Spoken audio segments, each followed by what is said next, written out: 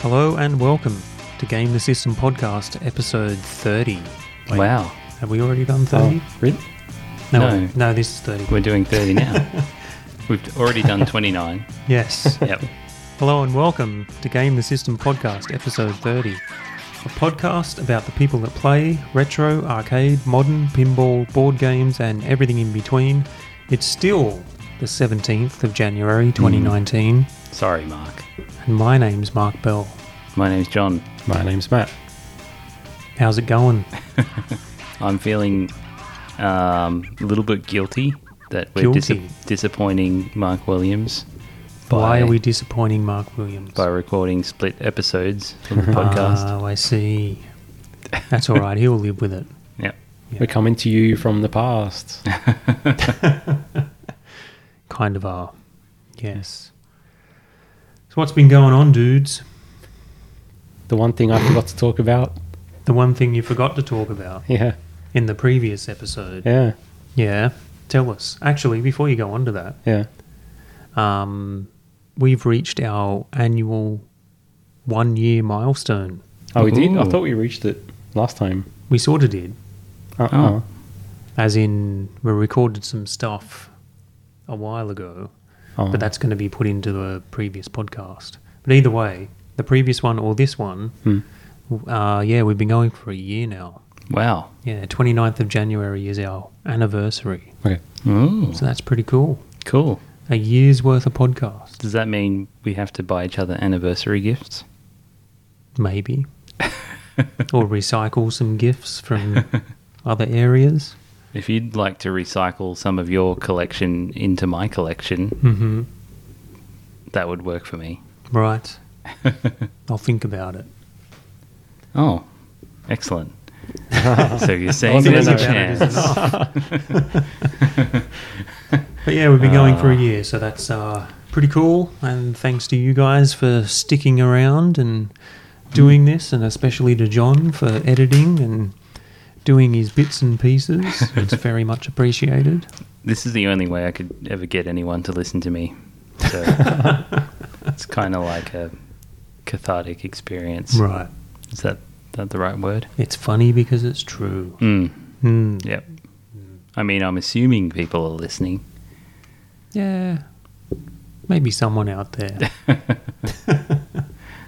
All right, Matt. Lay us. Give us stories of your gaming adventures.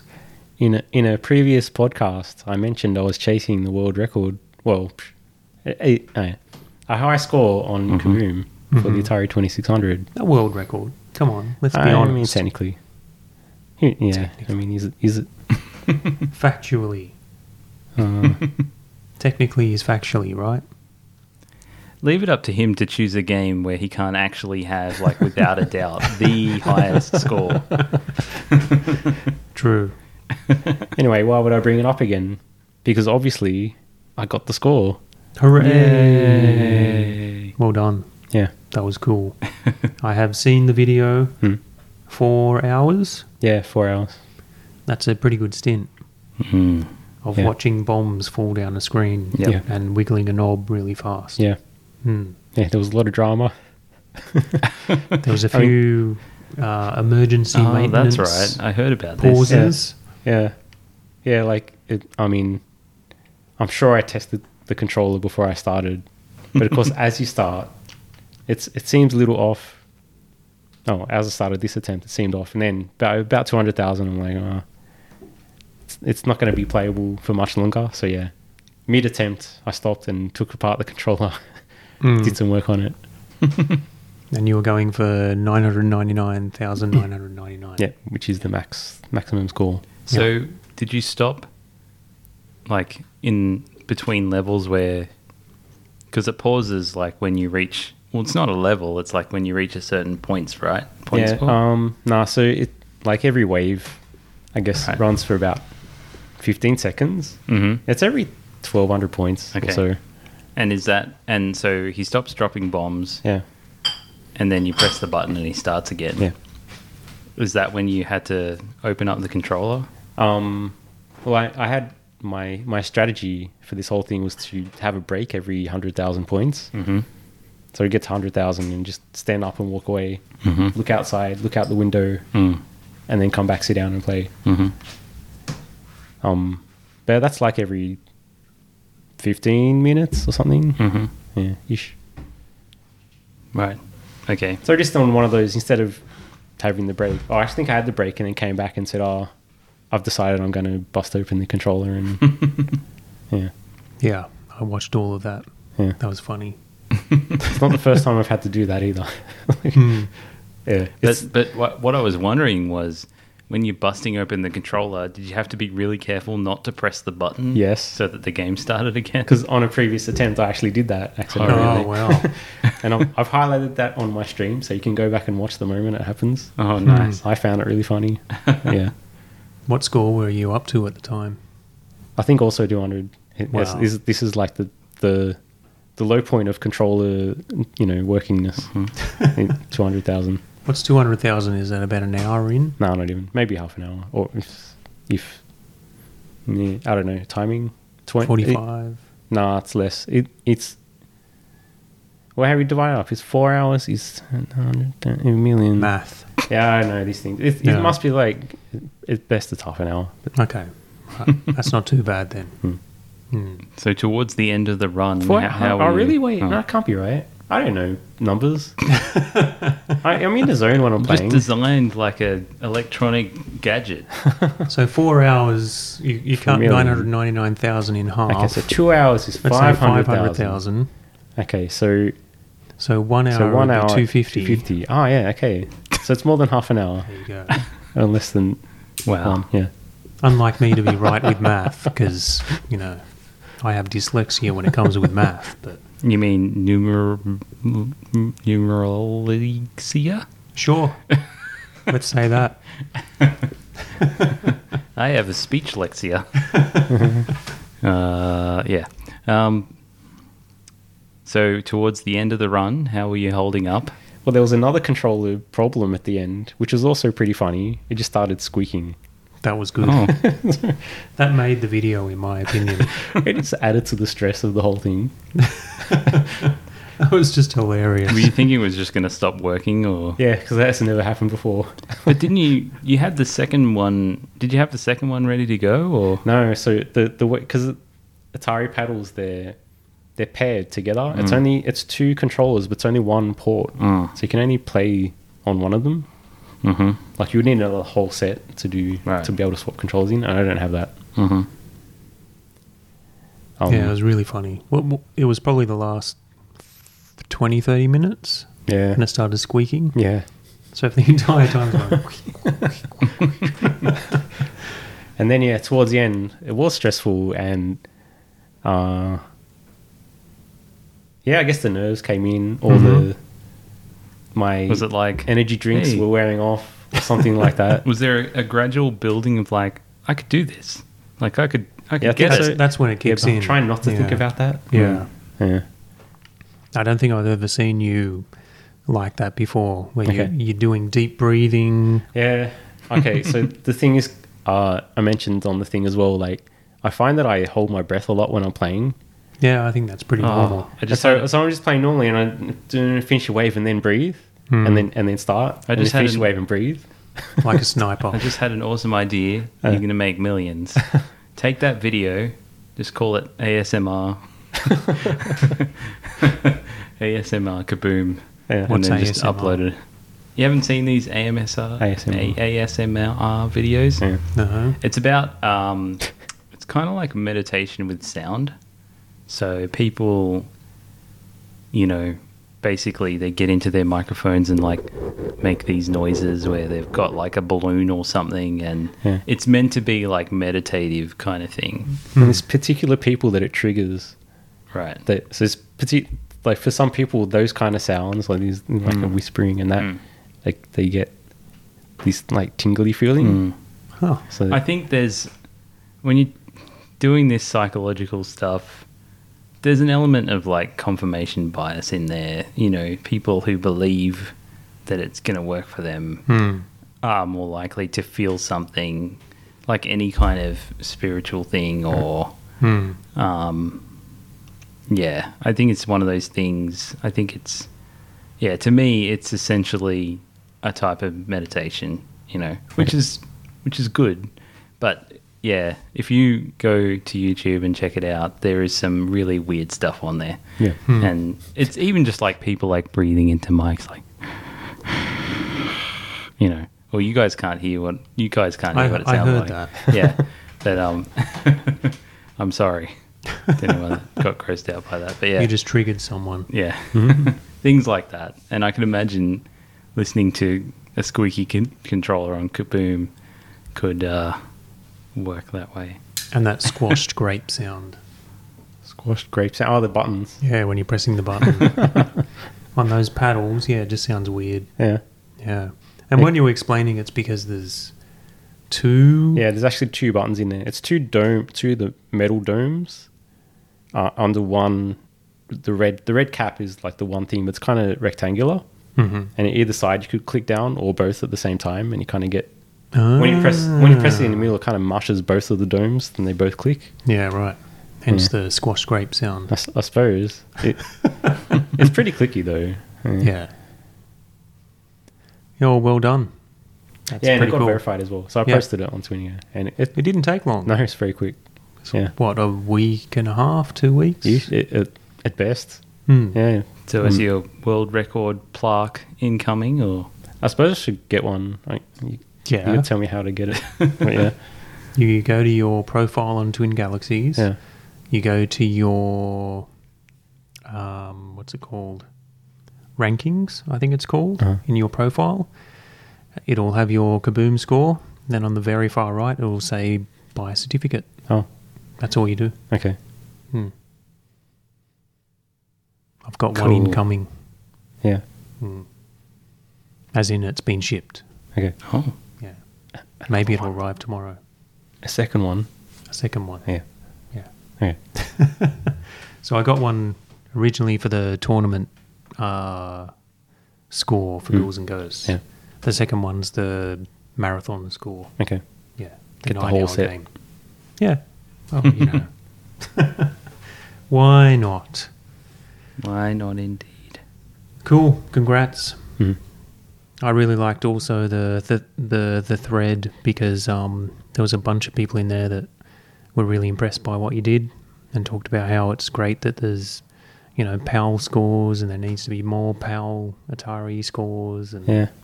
yeah, Oh, it's cool. I mean, they all sound really encouraging. I think that's the community, the people that are doing the submission reviews. oh my God! There's nice people. Yeah. Yeah. Sometimes. Wow. Sometimes there's nice people on the internet. Mm. And it's a lot of the same people you see around the Atari area, like the same guys. So I recognize a lot of the names as well. Is What, it from like? Atari Age or... No, like on Twin Galaxies, the Atari submissions, like the same guys right. posting and reviewing other things. So I looked at a bunch of them because I was trying to figure out how to, you know, I did some reviews and also, you know, what Is it like- am I trying to include and that stuff. Yeah. Atari Guy 86 and Atari King and Retro Atari Guy. Yep, that's them. I'm sure they're registered usernames. Yeah. John, do you have something else to talk about? Yeah, I got finally the Wonder Boy 3 on Switch remake. Dragon's Trap. Yes, Yep. and I've been playing that. And it's been really good. Yeah. So, for people that don't know, it's a Sega Master System game. Was it arcade first? No, Okay. no, it's Master System Right. exclusive. Mm-hmm. There might be a version on the X86000 or something like that. Mm-hmm. But yeah, it's Master System. Okay. Yep. Yeah.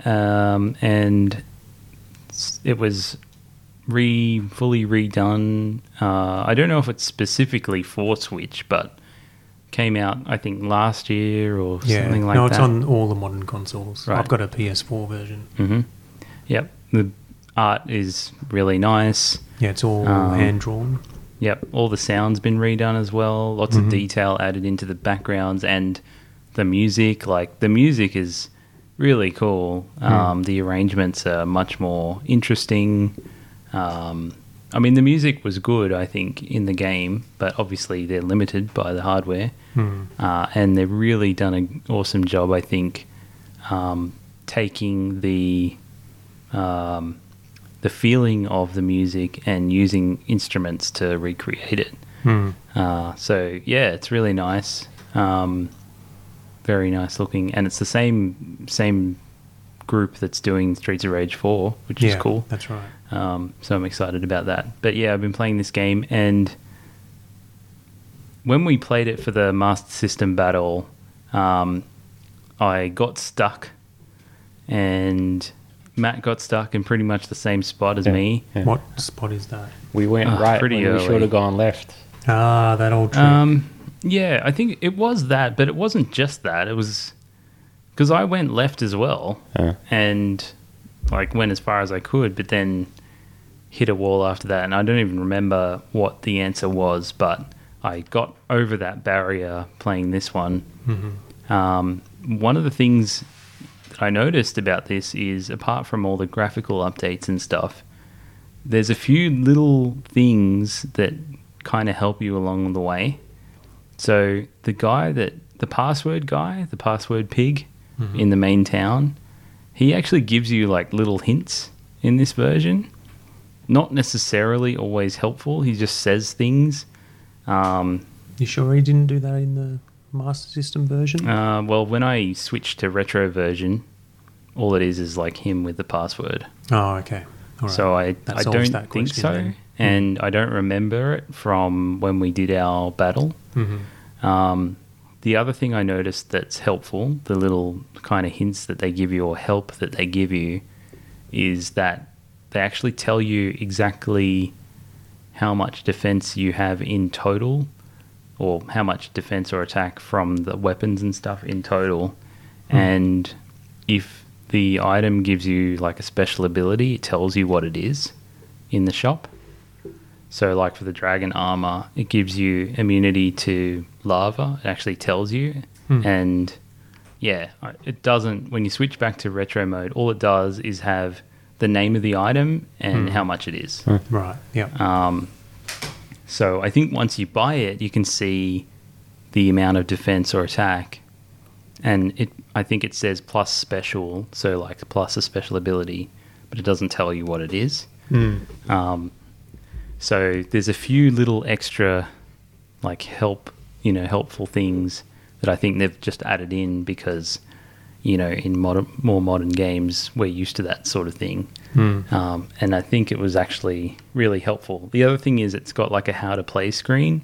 You can go in there and it tells you all the controls and what the characters do and how to use their abilities, how to use the magic, and what it doesn't tell you exactly what the magic does, but it tells you how to use it. Because that was one thing that even when I first played the game, couldn't figure out how to do the magic. Although on Master System, there's only 2 buttons, so it's like duck attack, I think, or no, I up think and it's attack. up and attack, yeah.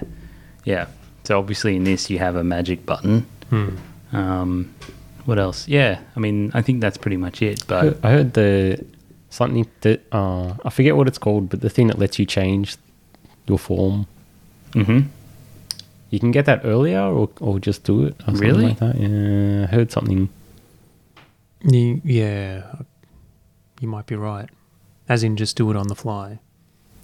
Is there something in the Master System one that lets you do it on the fly, or do you always have to go to that place?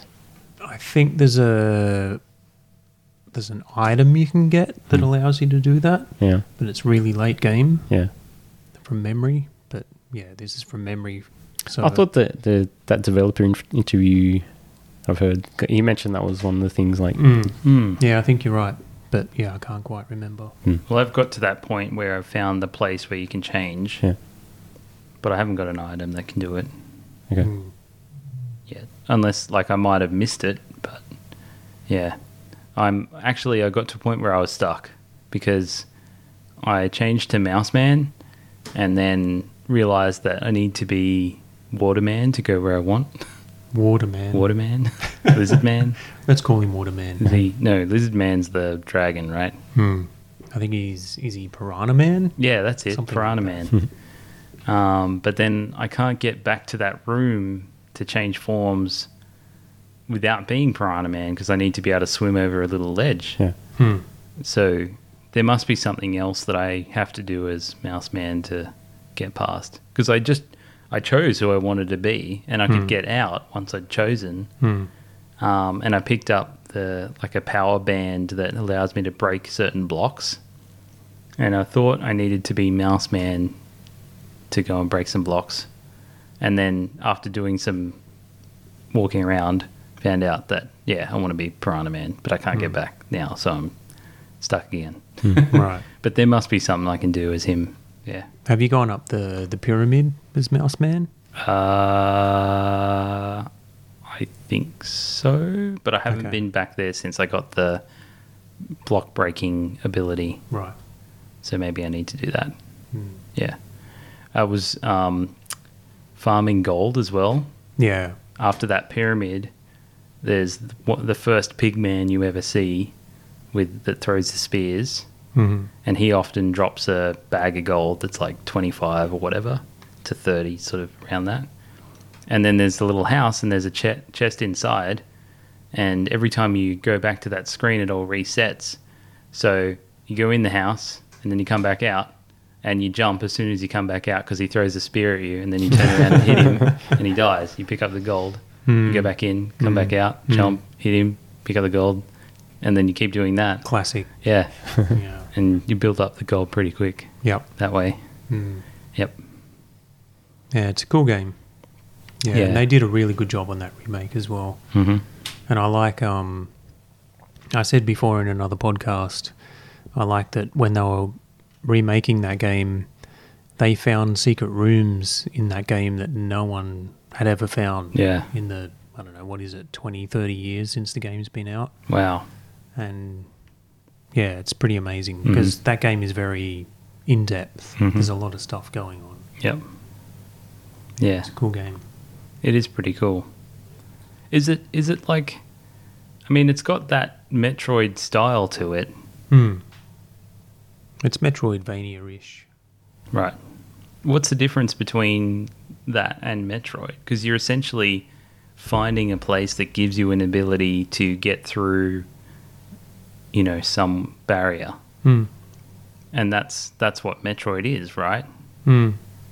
Yeah, I think the only difference there is, and maybe why they call Wonder Boy 3 a bit of a sort of like an action RPG, is that it's you're buying stuff. So you're collecting money and buying stuff, Right. whereas in Metroid you don't get money. Right. You just sort of discover items that... It's purely like, find this item that can open this door kind of thing. Yeah. Yeah. Yeah, whereas in Wonder Boy, you could, if you wanted to sit there and grind that gold out, you could get the most expensive armor in the game right at the beginning. Yeah. Yeah. Yeah. So Doesn't that's the kind of... Castlevania have like the hearts for currency or something? No. What is that? That's like your magic, isn't it's it? a mammal. Or like a Yeah, special weapon. special Okay. weapon. Like daggers or axes. So there's no buying or anything. There, There I'm might trying be to in like, remember, because not in Castlevania... 4. Not in 4 or before that. No, but Castlevania 2 is very different. Castlevania 2 is a little bit more open world-ish. You're exploring places, getting particular items to get to other areas. I think it's the only one like that, actually. No, that's not true, because the Igavanias, they're very RPG-like. You're collecting money, you're buying stuff from stores and stuff like that. So yeah, it's different through the timeline of Castlevania. Yeah. Yeah. But otherwise, then with Metroid, is it you're always adding to your abilities?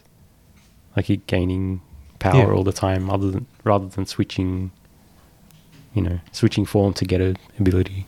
Yeah, exactly right. Yeah, you're not really going back and forth, changing forms and stuff like that. You're always adding towards your abilities. Cool. Mm. Yes. Yeah, so it's cool how the game holds up over time. It's still quite simple, compared to modern games, but it's fun to play, and it is complex in terms of that there's a lot to do, and you go over the same areas over and over, but you always find something new. Sometimes you don't, but you think, oh, maybe I need to go left again, and there's something there that I missed or I can do now. Yeah, it's a good game. Yeah, agreed.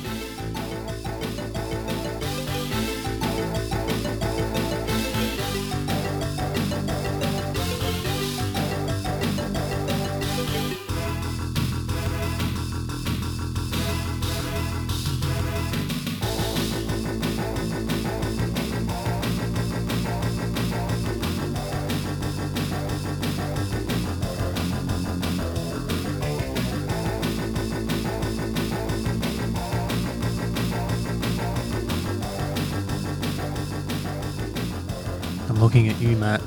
It is my turn. It's your turn. Okay.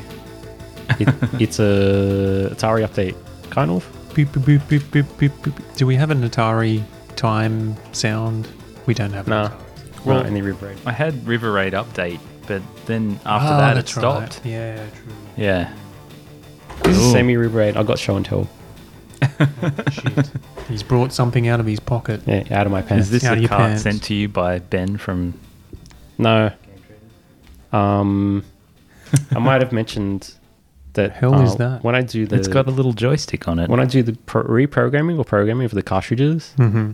this whole time I've had it out on a breadboard. Mm-hmm. So it's like a prototyping board. You plug the things in. There's a Ooh. bunch of wires. Mm-hmm. Works, but I'm I excited. found it's a little unreliable. Right. So I went to the trouble of like getting PCBs printed up with the Wow. circuit Cool. for the EEPROM programmer. Yep. Ah. And so that's what I've done. And I'm using a new manufacturer. So all the cartridges were done at Osh Park, Yeah. and someone recommended I use PCBWay, and so that's what this is. So that And have you decided they're better? I don't know. It costs about the same. It's probably a little faster. Mm.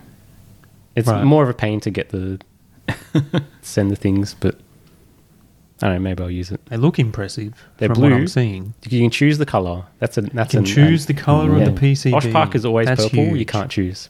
I chose blue. Hmm. So I have a bunch of boards here. These are like, you have to buy 5 as well. Right. So I only need 1. Yep. Yeah, I don't know to do the rest. So yeah, so I got all the bits stuffed in this one board. What's the little shaft? It's a Excuse me. ZIF socket for the chip. So you can drop the chip in here, the EEPROM, and you lock it down with that. Right. And, yeah, Oh, so this is a EEPROM program. this is the EEPROM programmer. Also with a cartridge slot on it, so you can get the cartridge in, and I got a cartridge to plug it right in. For example, Wait. So when you plug the cartridge in, yeah, what do you do?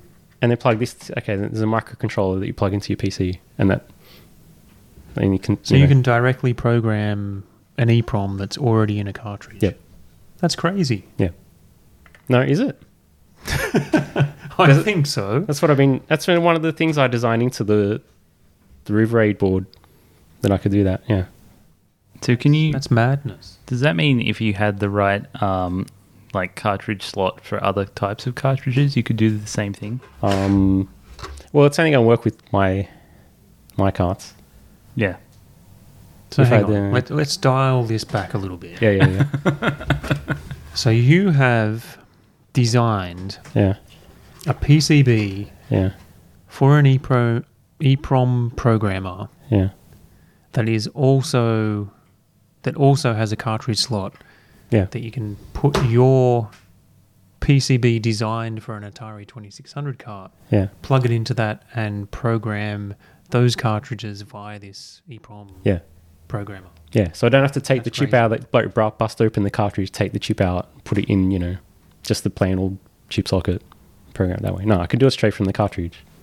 How did you do that? Oh, the secret recipe is that inside the cartridge here, there's a jumper I actually have to pull out the jumper for it to work. So when the jumper's on, it's only playable in the system. And when the jumper's off, it's programmable. So that's the only trick, because actually there's not enough pins to... They don't expose, And an you extra can- pin here. Actually, all the pins on the Atari cartridges are used by something, I'd imagine except for... so. There's 2 ground pins, but it seems like you need both of them, I kind of found.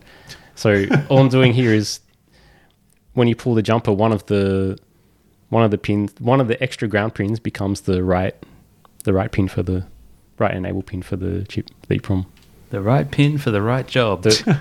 Yeah. So there's so when we're holding, I'm holding it right now in my hand. I'm the touching the River Raid shaft. TE cartridge. Hmm. There's a jumper in here. Yeah. Wow. It's hard to explain, but the usual You look up the skirts of the Activision carts, you can see right up. look up the skirt. Yeah. You can see up there. You can see its jumper. Yeah. There's a jumper there. Yeah. That usually wouldn't be there for normal Atari. Yeah, no. 2600. No, because what I'm going to select with that.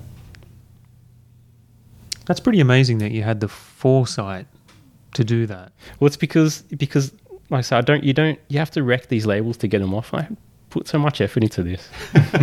So if I wanted one that, if there was a bug, this is what I was thinking. If there's a bug, what do I do? In this way I can fix it without having to bust them open. Yeah. So what happens if you pull that jumper off and then put it into the... Yeah, I tried this. Because It at gets one point I'm cold. like, I get it. Huh? I get it. That was funny. I said it gets cold. Because you pulled the jumper off. yeah. So Matt still doesn't get it. no, I get it. It's just not He's not just funny. not very laughing. Because when I first got these like with the boards with this design, the cartridges with this design, I tried it with that jumper because I wasn't sure if it was required or not. And yeah, you need it. It just corrupts the ROM. Oh, really? Yeah, I don't know why exactly. Probably because it's trying to ground or do something weird through Yeah, that but pin. what I did in particular is make sure that when it's grounded, it's in the not writable state, and so it should be correct, right? But I think at the point you switch on the system, it's not stable, so Right. something funny happens and then it settles into the normal state, and in that point, that's when you're corrupting it. Yeah. Right. So the jumper keeps the EEPROM, read only. Yep. So this might be a silly question. There are no silly questions on this podcast. How do we adapt this technology to make this into some kind of writer for other cartridges? Okay. It doesn't really work that way, I'm guessing. Well, this only works because it's a custom cartridge that I made. So Well, anything else making usually. cartridges is okay. Okay, so I did some work looking at these Super Nintendo carts, Yes. and the first problem with Nintendo is you need to have the lockout chips or something. It's a proprietary thing. So in general, you're always going to have a donor cartridge anyway.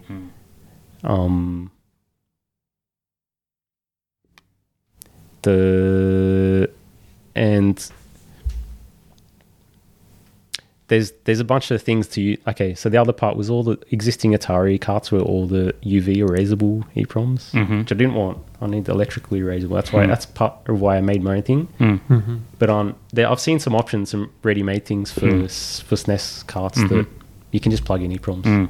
You can actually desolder the ROM chip that's on an existing board and put in a socket and then put in the EEPROM, and it works fine.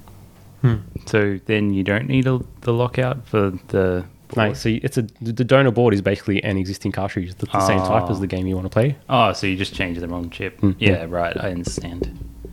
I'm sure I've seen also like that you can just buy boards that are ready to accept a yeah. ROM chip. Yeah, you can buy whole boards as well, but since you need to have a donor anyway, like what? Right. It depends what you want to do. Maybe I was looking at a thing for like Mega Drive games as well, where I saw that. I just remember, I think it was a John Riggs video where he was talking about making them, and he just bought like a board and then a ROM chip, and he had a writer. He wrote to the ROM, put the ROM on the board, and it was ready to go. Yeah. Yeah. Yeah, that's pretty amazing. That's my story. So you've built all this custom stuff. Hmm. You can't just stop at one Atari cart. Surely No. Kaboom's coming next.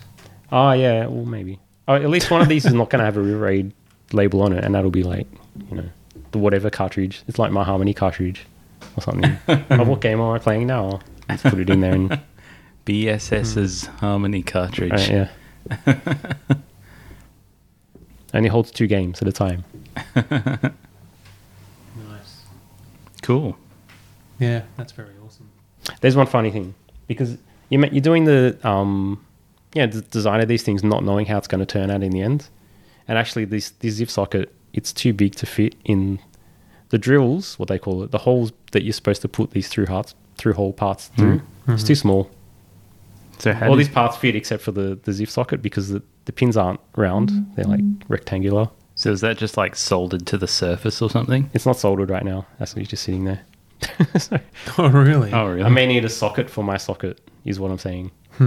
A socket so I can fit the zip socket onto the board. But yeah. Actually, this is optional because if you got the cartridge ready made, that's all you need anyway.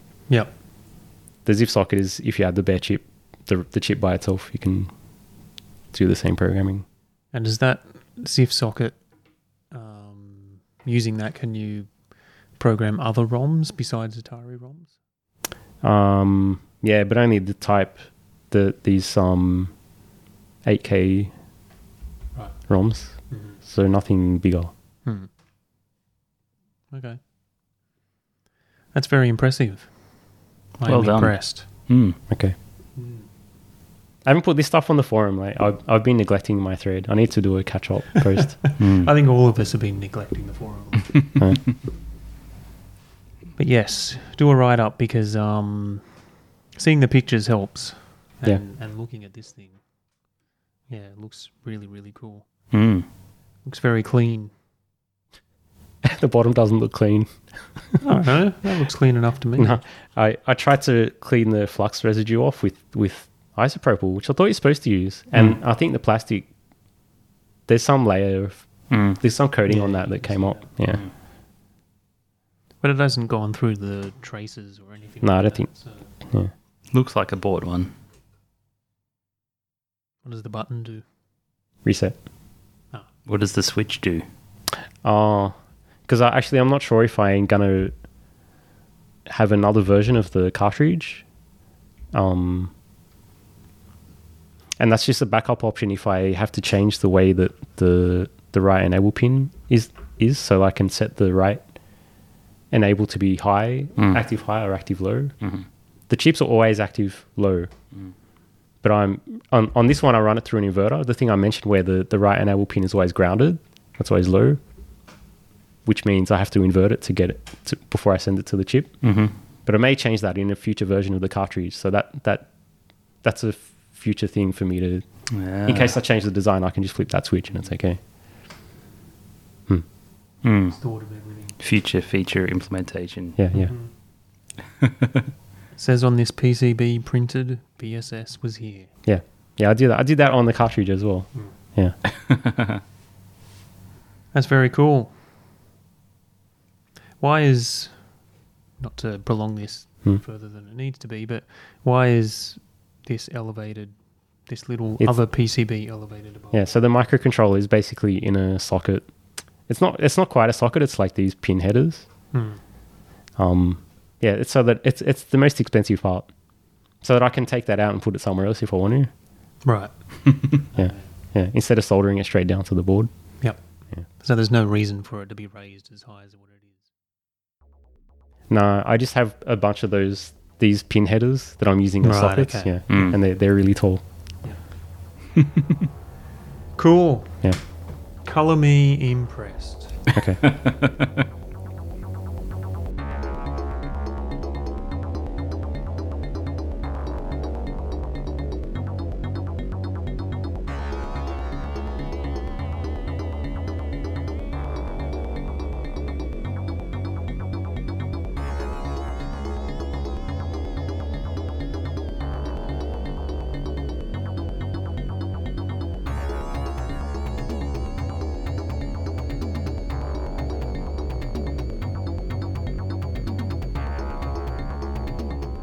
What about you, John? What have you been up to? I've been playing a mobile game. What? Tell us about this mobile game. So, Farm As- Friends? no. What? I've been seeing the ad for it, as you Angry do. Birds. No. It's called Sega Heroes or something like that. What's it called? I've forgotten. Yeah, Sega Heroes. Sega Heroes. Yep. It's a match 3 game. What's the match 3 game? Oh, okay. Like- The match 3. Columns or Puyo? Yeah. Something, yeah. Um, No, like the Gems one. What's that called? Column. Bejeweled? Bejeweled. Yeah. That's match 3 game. Yeah. Yeah, okay. That's That's what right. you mean, right? Or Candy Crush? Candy Crush. It's that one, yeah. Yeah. Yeah. There's lots of these games. I played a Marvel one before. There's this particular formula now. Like a lot of mobile games, it's all designed to get you to spend money. It's all designed to push you into feeling like you need to spend money to buy more power. And I've got this thing with these games where I've decided like I will never ever put money into them because of that, because of the way that they're designed. Right. And yet you're playing them. Yes. So, because they're free to download, Yep. so you don't have to pay anything to download, but then it tries to like push Coerce you into you, a yeah. situation where you feel like you need to spend money on power. Yep. And they always have like at least 2 different types of currency, if not more. It's like the Clash of Clans formula almost. But it's become even more distilled over time. So the last one that I did was, there's a Marvel one. And like a lot of Marvel games, it was done very badly. And I've been seeing this ad for this Sega one that keeps popping up. Probably because Google knows how much I like Sega. And I thought, it sounds really cool, like the idea of using all the Sega characters. And like, I'll give it a shot. Why not? I And it's know that... actual Sega published. Yes, so that was one of the other things. I'm like, at least it's a Sega game, so at least they make games. Yeah, so I thought I'll give it a shot, but you know how these things always go. But yeah, I kind of just like to see how far you can go before you get to a stage where I can't go any further. Usually, what happens is it starts out fine, and then you get to a point where you can do it for free. You never need to spend money, but it takes so long to get to like the next point that it's literally impossible. Like, well, no, not literally impossible. It's like, you'd be spending hours and hours. Yeah. It's like an exponential thing that just goes up. And then it always goes up, so you'll never, even if you get to that next point, then the next one just takes even longer to get to, So yeah, so I thought, check it out, see how it goes. Maybe, they've eased off that kind of thing. I was really wrong with that, with that thought. It started out pretty cool. Like, you start out with Amy from Sonic, which is like this little pink hedgehog. Yeah. And then... Is she a hedgehog?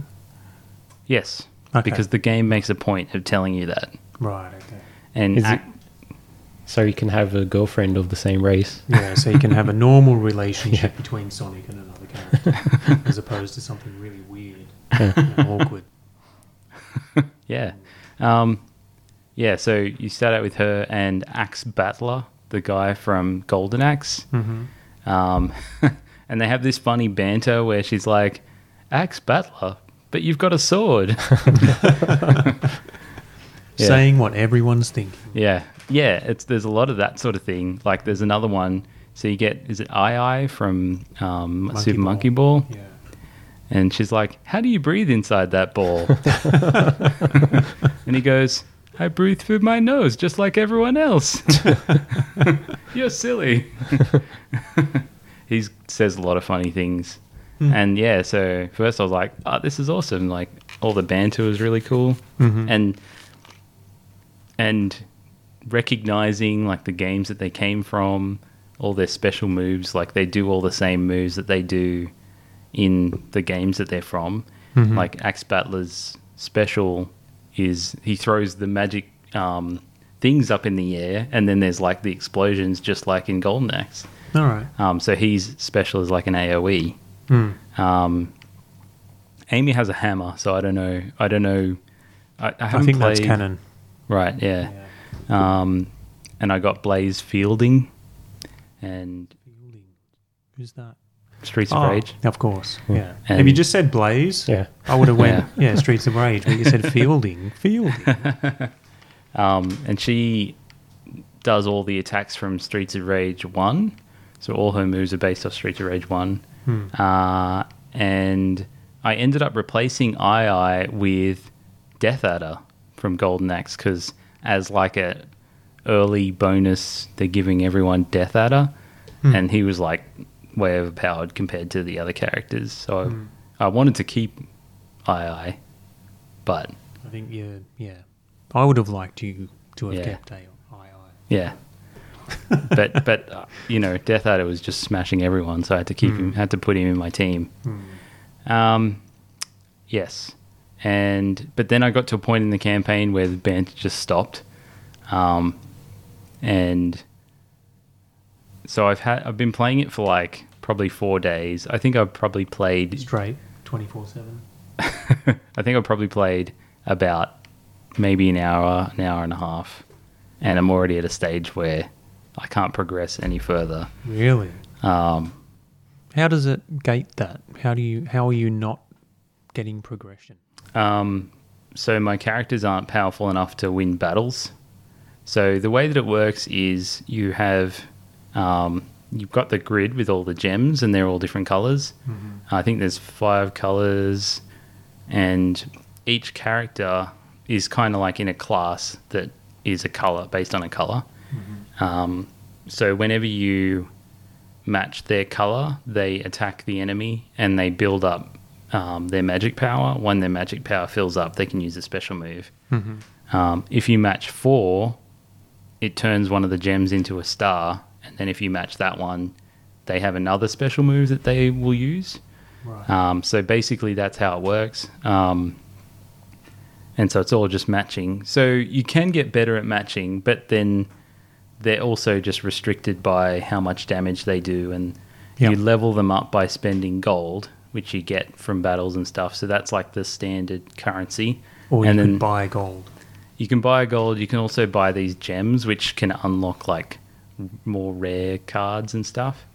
And so, the whole thing is you collect tokens which relate to... There's reagents, and which helps you level up your character's abilities.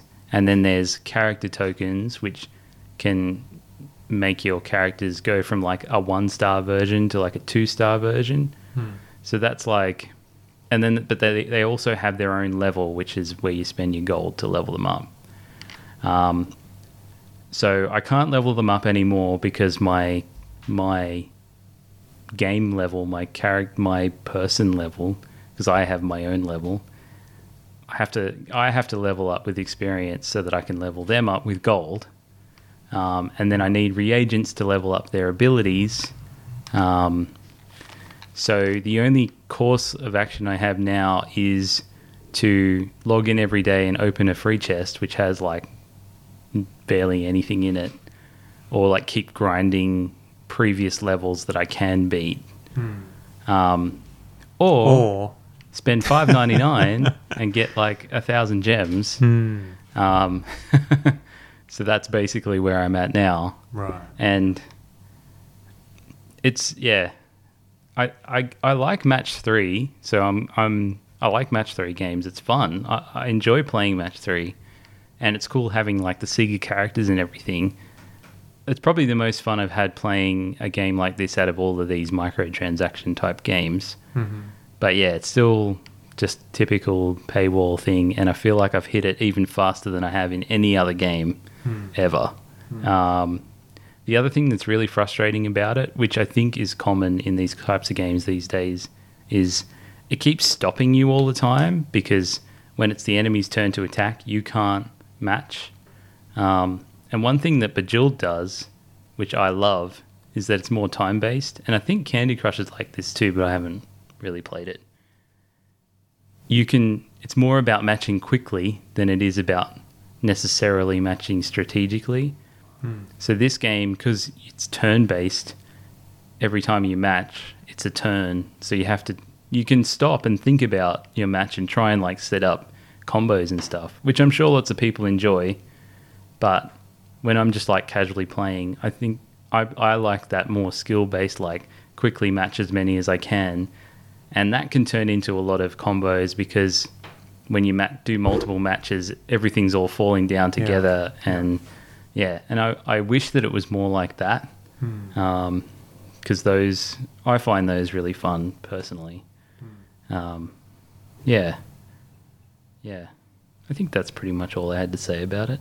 Okay. So you feel like you've reached the point where you're probably going to just stop playing? Yeah, well, there's just no point because it's like you can't really do anything. I'm not going to stop yet. I'll still play it. But I think it won't be long before I'll get to a point where like it's going to take too long to actually do anything.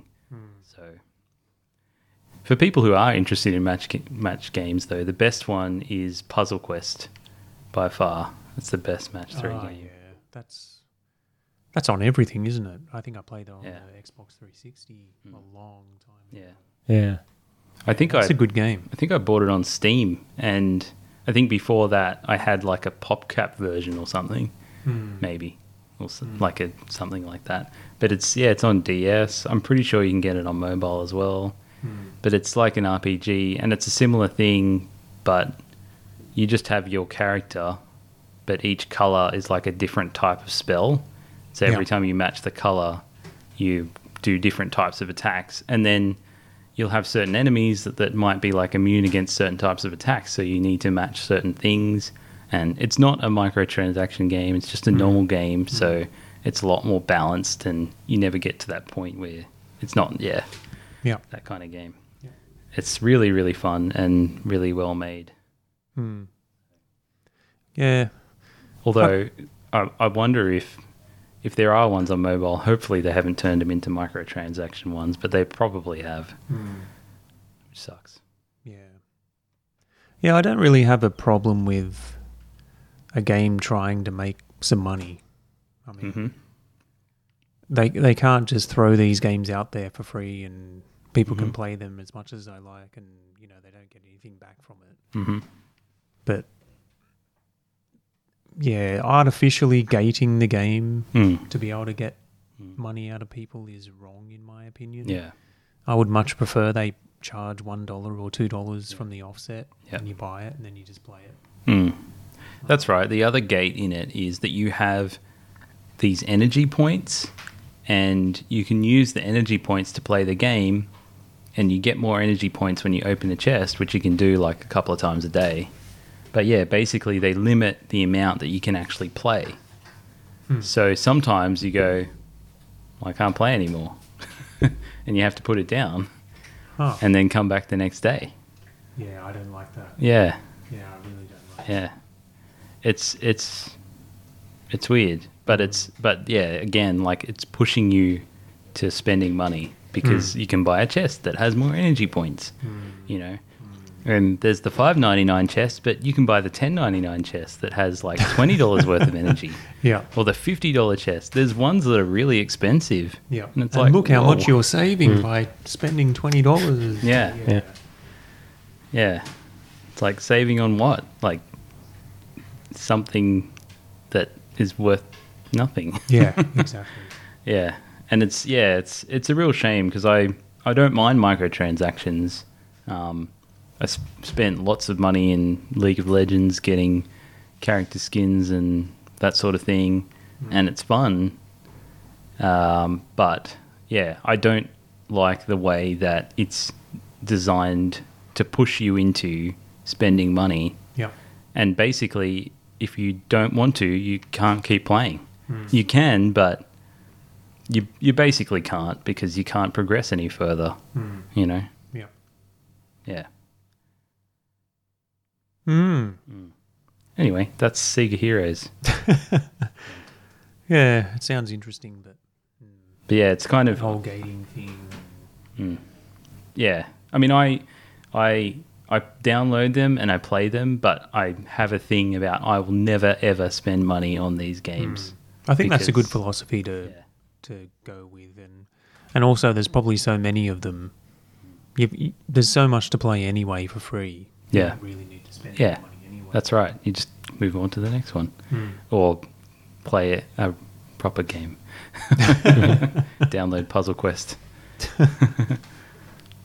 Yeah, it is a shame though, because I'd like to, I see Adam from Streets of Rage is in there, and it'd be fun to unlock all those characters. Like, there's obviously a lot of obscure characters in there.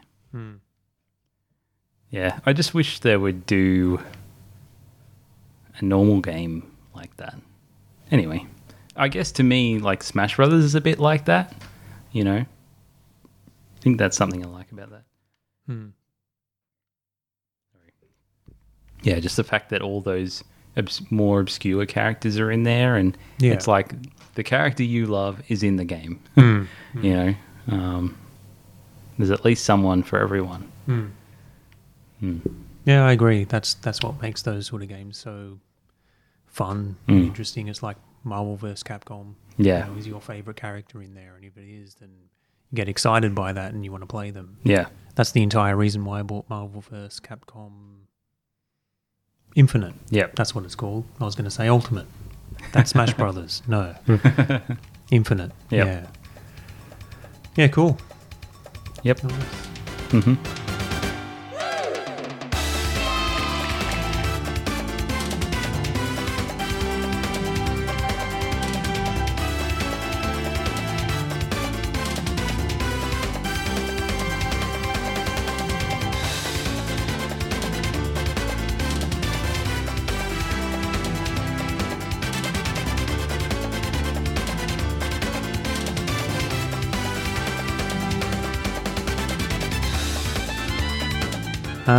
For me, I have been playing Forza Horizon 4 on the Xbox One.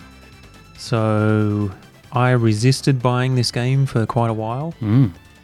And the reason for that is that I didn't like Forza Horizon 3.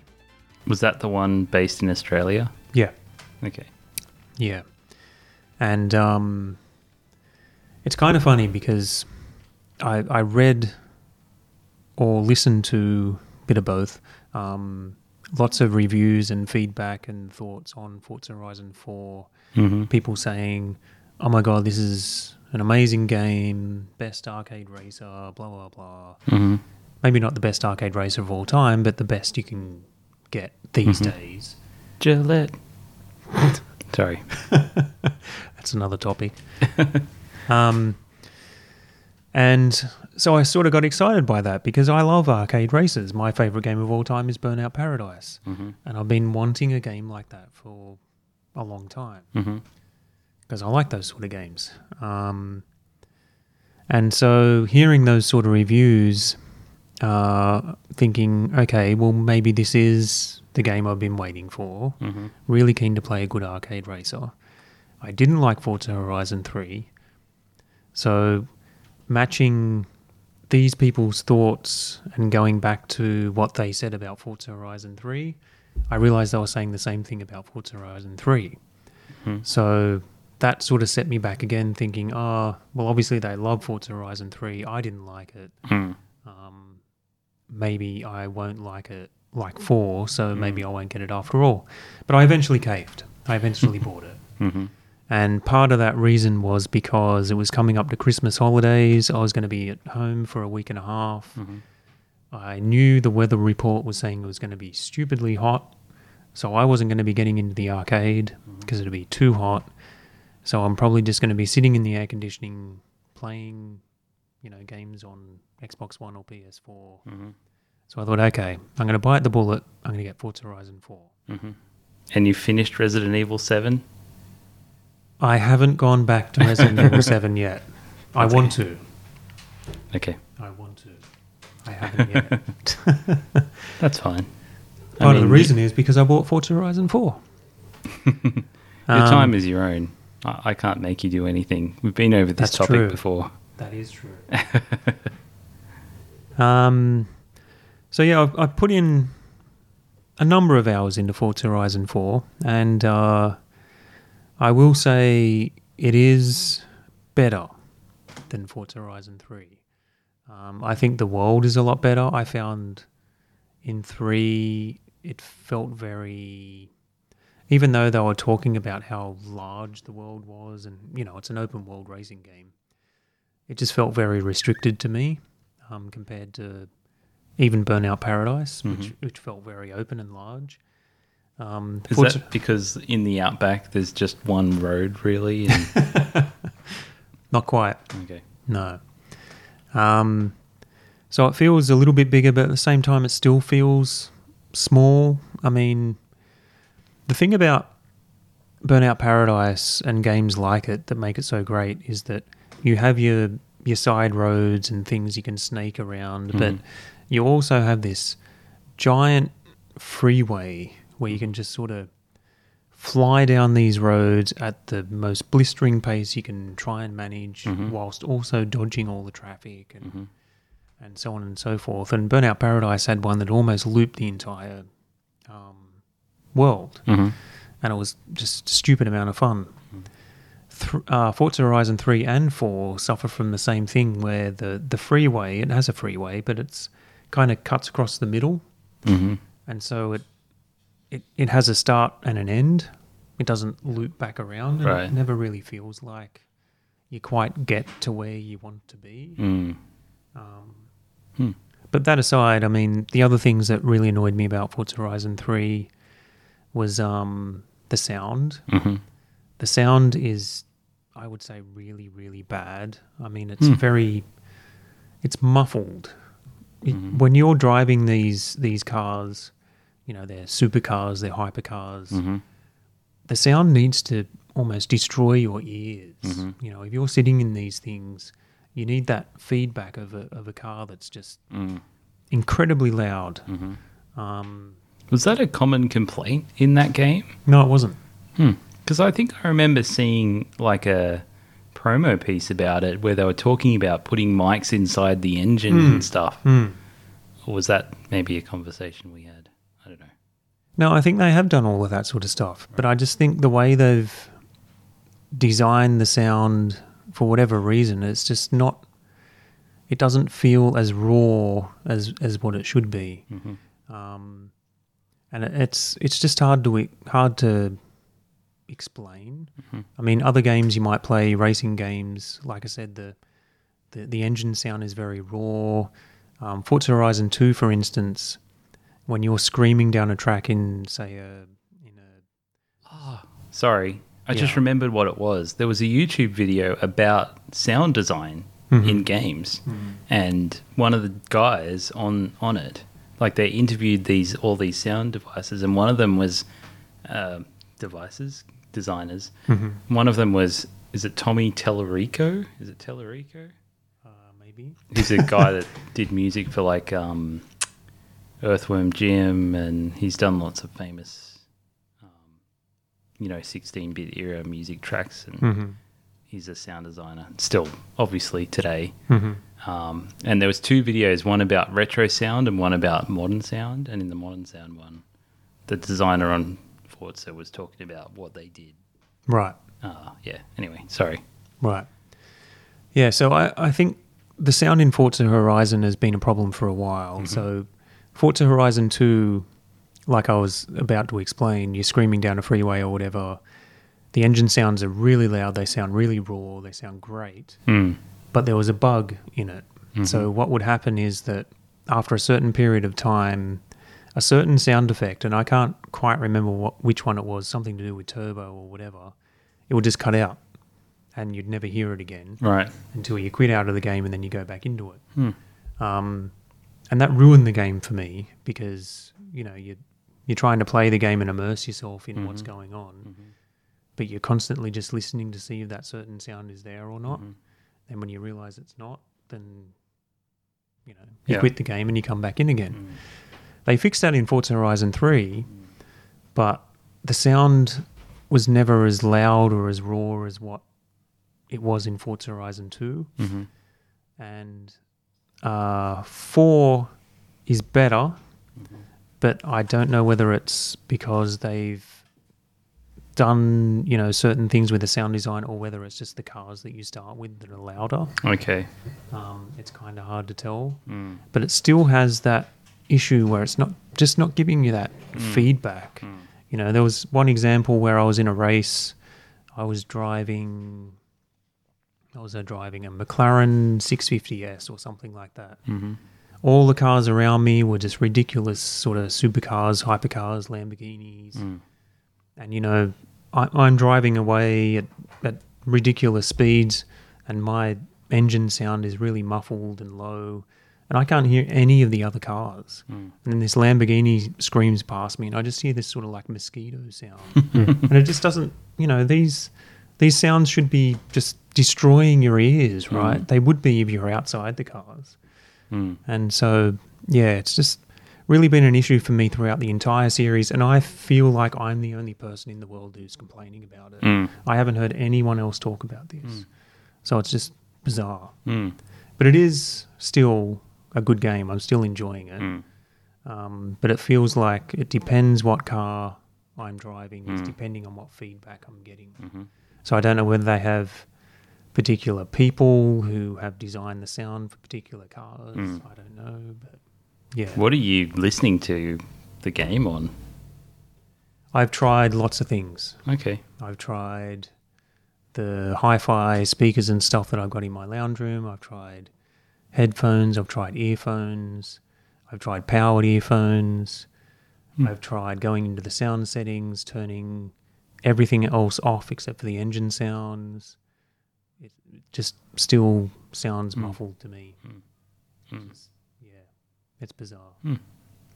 One thing I remember that surprised me from that video that I watched about the sound design was that he was talking about actually using pitch shifting to that was connected to the RPM of the car. And I guess, I've never really thought about how they would make those kinds of sounds sound realistic. Maybe that's the best way to do it, but I was really surprised to hear that that's how they do it. Yeah, I'll have to find that video and link it to you. Not that it's not like it's in depth about that particular game, but I mean, it's interesting anyway. So yeah, I'll have to find it. Is this about Forza Horizon or Forza? Because they're two different games. Oh, really? Yeah. Forza's the simulation version. Okay. Where it's very, very simulation based. Yep. Forza Horizon is the arcadey sort of version of that. I did not know that. Right. Okay. That might not make a difference. They might actually use the same could be sounds. the same sounds, yeah. I mean, why wouldn't you use the same sounds? Why would you do it twice? And I'm sure they put a lot of work into all that sort of stuff. And what I have noticed is I use the cockpit view. So, you're sitting there and you can see the steering wheel and stuff like that. If you bounce out to other camera views, so in front of the car or behind the car, the engine sound is a lot louder. So maybe no one else drives cockpit view. So no one else notices it. Well, that's something I think that's something that between an arcade style game and a simulation style game, I would expect it to be different, because when you're in a car like that, it probably does sound muffled in the cab, realistically. It should. But not to that extent. In an arcade game, you want to hear the engine. Yeah, but it almost feels like to me that they put in this artificial, okay, if you're in the cockpit view, then the engine sound's going to be minus 30%. And that's just an artificial number they've chucked on there. They haven't tested it per car or anything like that. Right, yeah. So that it doesn't sound different, it just sounds quieter. Yeah. Yeah, well, that's not what I would expect. Because that's certainly not what it's like in real life. I mean, a lot of these hypercars and stuff like that, the drivers have to actually put on headphones to to be able to, talk to other people in the car and not get their ears blasted out because they're bloody loud. Mm. So when you're not getting that feedback when you're playing the game, it just doesn't feel right. Right. Yeah, I can't say I've been in one of those cars. No, I can't say I have either. But Yeah. Oh. But that makes sense because don't they remove a lot of parts. Like there's baffling and stuff in cars, and if it was a racing car, they would just take all that stuff out. So yeah, but it's still a cool game. I'm still really enjoying it. It's just a constant frustration that I'm having to deal with. And I feel like I'm the only person in the world who cares about it. I haven't seen anyone else talk about the fact that the sound wrong. I think the average gamer doesn't think about sound. Or I could be wrong. Maybe this is what the cars sound like when you're in the car. I think, I mean, that's possible too, I guess. There's these sorts of things are generally only imagined by the average man, right? Like, it's like the sound of a gun, I don't know what a gun sounds like. I've never heard a real gun being shot before. I mean, I'm sure lots of people have in normal life, but, how can I critique, a gunshot sound in a game when I have no idea what a gun really sounds like? I was thinking about that after playing Alien Trilogy on PlayStation 1 because the pistol has the really like this really weird gun sound, and I actually like it. Like it's kind of really exaggerated. I don't know if it's realistic. I don't think it's realistic. I mean, it's sci-fi, so it doesn't necessarily have to be. I think I was thinking about it because of the pulse rifle sound. I was thinking about the different gun sounds, and but I don't know what a gun sounds like. Yeah. I think it goes back to what we've talked about many times, is that sound is so important. It provides that feedback to the player that something really cool is happening. Yeah. And if you're not getting that feedback, then it just feels, still. Yep. Cool. Yeah. All right. So should we close this one out then? Okay.